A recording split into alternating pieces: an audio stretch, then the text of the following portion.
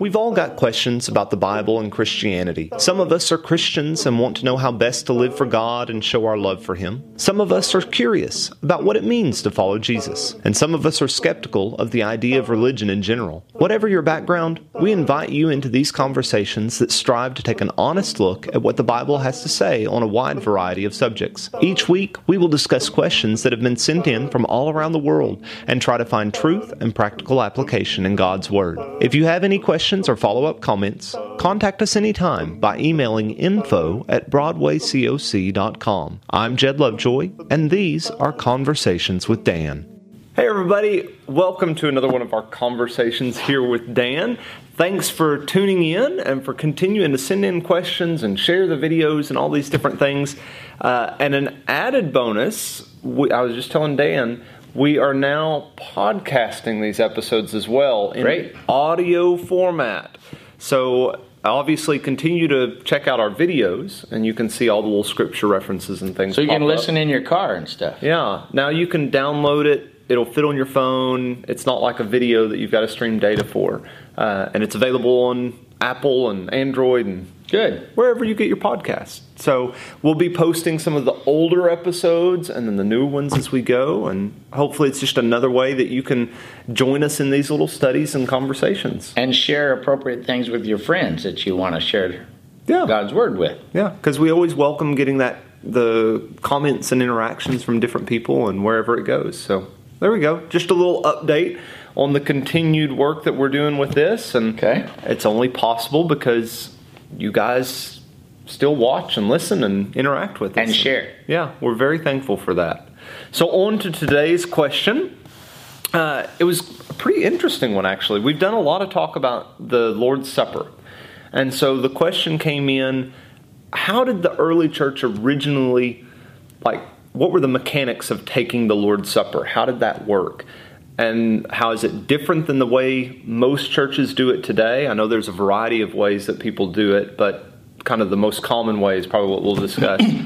And does the difference between those hamper or diminish what's being meant by that part of worship? Okay. If I read between the lines in the question, the manner of the taking of the Lord's Supper, I anticipate something behind that. It may or may not be there. Many people teach that the Lord's Supper was originally part of a meal which was called the Agape Feast. And heard that. The scriptures do talk about in 2 Peter chapter 2 about, he talks about these people that were hidden rocks in your love feasts. Quick note, although 2 Peter 2:13 is similar, this particular reference is actually coming from Jude verse 12. Early Christians did eat together from time to time and have what we would call fellowship meals. And from my reading in the early church fathers, they often took some of the food from those fellowship meals and shared it with the poor and things like that. But the idea that the Lord's Supper arose out of those meals is false. And the reason is, in 1 Corinthians 11, when Paul discusses the way that the Corinthians were taking the Lord's Supper, and the Corinthians were doing it in a divisive manner, and they were trying to make a meal out of it. Paul says, down in verse 20, he says, "When therefore you come together, it is not possible to eat the Lord's Supper, because each one of you takes before the other his own supper, and one is hungry and one is drunken. What, do you not have houses to eat and drink in? Or do you despise the assembly of God?" The church of God means the gathering of God. "And shame them that have not." So Paul makes it very clear that the Lord's Supper has nothing to do with a common meal. You can do that in another setting outside of the assembly. But it's something different. And so point A on our answer to the question, the Lord's Supper was not taken as part of a common meal. It was taken as a separate rite, R-I-T-E. RIGHT. No.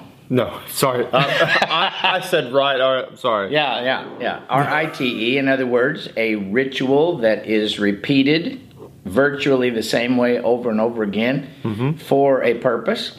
However, the same chapter of 1 Corinthians 11 emphasizes over and over again that it was done when the whole church came together. For example, in verse 18, first of all, when the church comes together, or when you come together in the church, in the assembly. Yeah. See? Verse 17, I hear that your assemblies are not for the better, but for the worse. Verse 20, when therefore you come together in one place. Yeah. See? And then if you go down to verse 33, he says, so then, my brothers, when you come together to eat, wait for each other. And if anyone's hungry, let him eat at home. Again, this is not about a meal. This is... So it wasn't like they were all sitting around a table and they said, all right, we're going to pause for a moment and pass this piece of bread that represents. And let's have a little roast with it, and let's have a little... No, it wasn't that way. It was a separate thing. Yes. They still came together to do it, but it wasn't part of lunchtime, dinner time. And if we read 1 Corinthians 11 through 14, there were other elements of the assembly besides the Lord's Supper. Sure. But the idea that it was a meal setting is not necessarily true at all. But one other facet of the Lord's Supper was it was a together thing. It was very important that people as a congregation did this together. And that comes up over and over. Yeah. It was a sign of fellowship. That's why it was done together. 1 Corinthians 10, you can read verse 16 and 17 there for us, Jed. Sure. The cup of blessing that we bless, is it not a participation in the blood of Christ? The bread that we break, is it not a participation in the body of Christ? Because there is one bread, we who are many are one body, for we all partake of the one bread. All right, so because we're members of the one body, we all participate together in taking of the bread. It shows that we share in that sacrifice of Christ, that we are all part of that one body. And when we all take the cup, we're all showing that you participate in Jesus' blood, and I do too, and we have this commonality, this fellowship, this participation together. So the together fellowship idea of it was very important, and it was done in the assembly. And those are things that we still pretty much follow today. Yes. Like we're still coming together. We're still not doing it as part of a bigger meal. I wonder if maybe the part B or C to this, depending on how we're breaking it down, is when we talk about the one bread and the one cup, a lot of churches don't do it that way. We don't have one piece of bread that we pass to everybody in the congregation. Right. And I doubt that all churches did it that way, but he's simply making a point there that not that each person didn't have a cup, but that participation in this cup meant participating in the body. In fact... Meaning the one body of Christ. Right. In the Passover feast, where Jesus did establish the Lord's Supper, each person that participated in the Passover had 4 cups of wine mixed with water during the evening. And each person had their own cup. And so that's a non-starter right there. But so maybe that's part of that historical aspect that when we're thinking about the Lord's Supper, a lot of people envision Jesus when he was sitting around with his disciples passed the one cup sort of thing, and but they may not have the historical aspect. I don't think so. Okay. Also, we get into the idea of, we have like Priscilla and Aquila in their house. We have an early assembly room at a place in Syria called Dura Europos, and it's a great big empty room on the end of a house. Yeah. And likely, can't prove it, but even if they did have tables, they were on the floor. Right. And people sat around on the floor. And so you would have these big flat loaves of unleavened bread, and people would pass them and break some off, and everybody would have their cups of wine or whatever, and who passed them? We've had this question about passing the trays and who passes the trays. Yeah. You know, if it was in some room in a person's house, the who passed the trays was not even an issue in the ancient times. They didn't have trays. Yeah. It was like everybody gets a hunk of the bread and everybody gets some of the fruit of the vine, and it's a participative thing, and there was no thought whatsoever given to who hands a tray from one person to another. Yeah. The point was two things. It was who's doing it. They were members of the body of Christ. They were baptized believers in the body of Christ. Yeah. And in the institution, Jesus gave thanks, and then he gave out the bread, and he gave thanks, and then he gave out the fruit of the vine, and he said, "Do this in remembrance of me." So the important factors were the giving of thanks before both the bread and the wine. And, we don't have any, here's the exact form that took. Yeah, we don't have one of Jesus' prayers necessarily written out. Now, we do have the traditional Passover prayer. Blessed be thou, O Lord our God, King of the earth, who bringeth forth the bread from the earth. That's praising God for the bread. But Jesus is giving a new significance to this bread. This is my body. Yeah. So I can envision Jesus thanking God for his love and his sacrifice and what was about to take place with the sacrifice of the body of Christ. But we do know that the idea of gratitude, of thanksgiving, was the overwhelming value and attitude in those prayers. So Lord's Supper prayers are thanksgiving prayers. That's why the early church called it Eucharist, thanksgiving. Right. Yeah. So a lot of thanksgiving about what Jesus had done, and that we are participants in it, and that we're blessed by it, and a sense that each of us that's doing it has a spiritual part in all this. Yeah. And the body of Christ serves as my sacrifice like it does yours, and the blood of Christ cleanses me like it does you. Yeah. This was what it was about. So these spiritual aspects are more what has been emphasized when Jesus instituted it, when it was talked about by the apostles later. They were wanting us to focus on the bringing together, the thanksgiving, the significance of it. Right. But there's not as much focus on all right, you can have little plastic cups, or you can have the little crackers of this kind. Or what kind of room is in? How do you sit? Yeah. I think some of their question may have been about the architecture of our buildings. Whereas, we have at Broadway, we have a very long, narrow, straight shot. It's very deep and long, and we're all facing the front. Yeah, and we're in pews. Yeah, we're looking at the backs of each other's heads. Yeah. So that particular architectural structure doesn't contribute to a feeling of togetherness. Yeah, we're not gathering around the table, so to say. It's like if we were all sitting in a circle looking at each other, or if we were, turning and two sides of the building were facing each other, that might be a physical thing that could better express the togetherness of what we're doing, but it's not dictated in Scripture that we do it that way. And it doesn't necessarily make it any less that we don't do that. Is that kind of where I'm... Right. If our attitudes are in the right place, it wouldn't hurt to do something different every time, because it might enhance these focuses. But we're not finding anywhere in the Scripture where it requires those sort of things. Right. One thing I like to point out to people is a lot of people have a very single idea about the Lord's Supper, and they take the remembrance idea. Jesus said, "This do in remembrance of me." Sure. So we are remembering his death.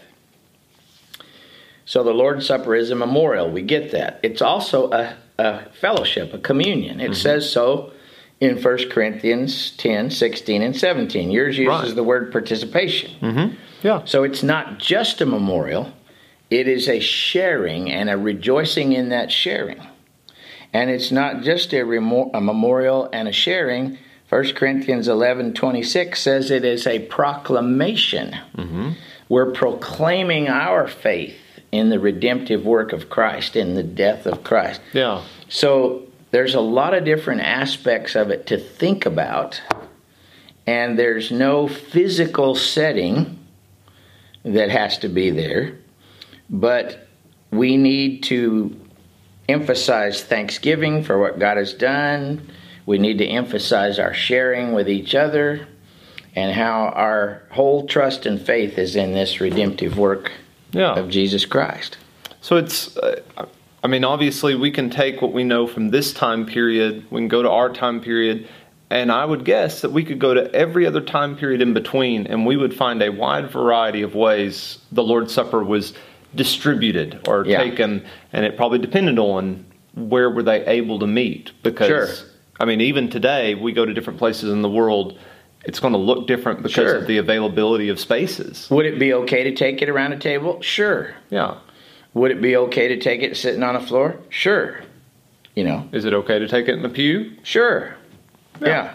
But hopefully we're all focused on these spiritual attitudes, I think, is where we get to. When my father was in World War II going across Germany and France and those places, and in a foxhole, and they maybe had a piece of canvas or something covering the foxhole, and there were 3 or 4 filthy guys down in the bottom of the foxhole that happened to be members of the church, and they took communion at the bottom of a foxhole. So I guess if you can do it there, you could do it.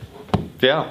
And and in modern context, how many times do we have like shut-ins or people that are in a nursing home or different things, and we will have guys go and take communion with them. Right.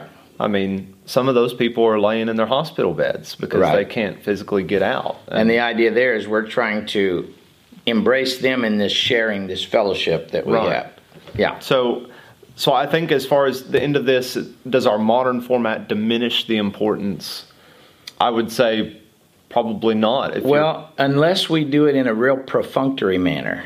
I think that it was a very important facet of the early worship service. Yeah. And at Broadway, we do relatively put quite a bit of emphasis on the Lord's Supper. Yeah. Some places it's like, thank you for the bread, let's hurry up and pass it. Thank you for the fruit of the vine, let's hurry up and pass it. And let's hurry up and do the giving, and let's get on with the preaching. And there's not a lot of thought and consideration and time and everything put into it. It's something we have to do instead of something we look forward to. Right. Yeah. And as you say, the real importance is the different spiritual aspects of it that have been left to us, and not the physical setting of it. Cool. So I'm sure those of you that are watching probably have a wide variety of ways that you take the Lord's Supper. And so if you want to comment with some of those and we can discuss different things, send them our way. We obviously, Broadway does it pretty much the same way every time. We change up maybe the speaking before, but again, that's not necessarily because that's the right way and the only way, but hopefully we're getting the focus where it's supposed to go. Right.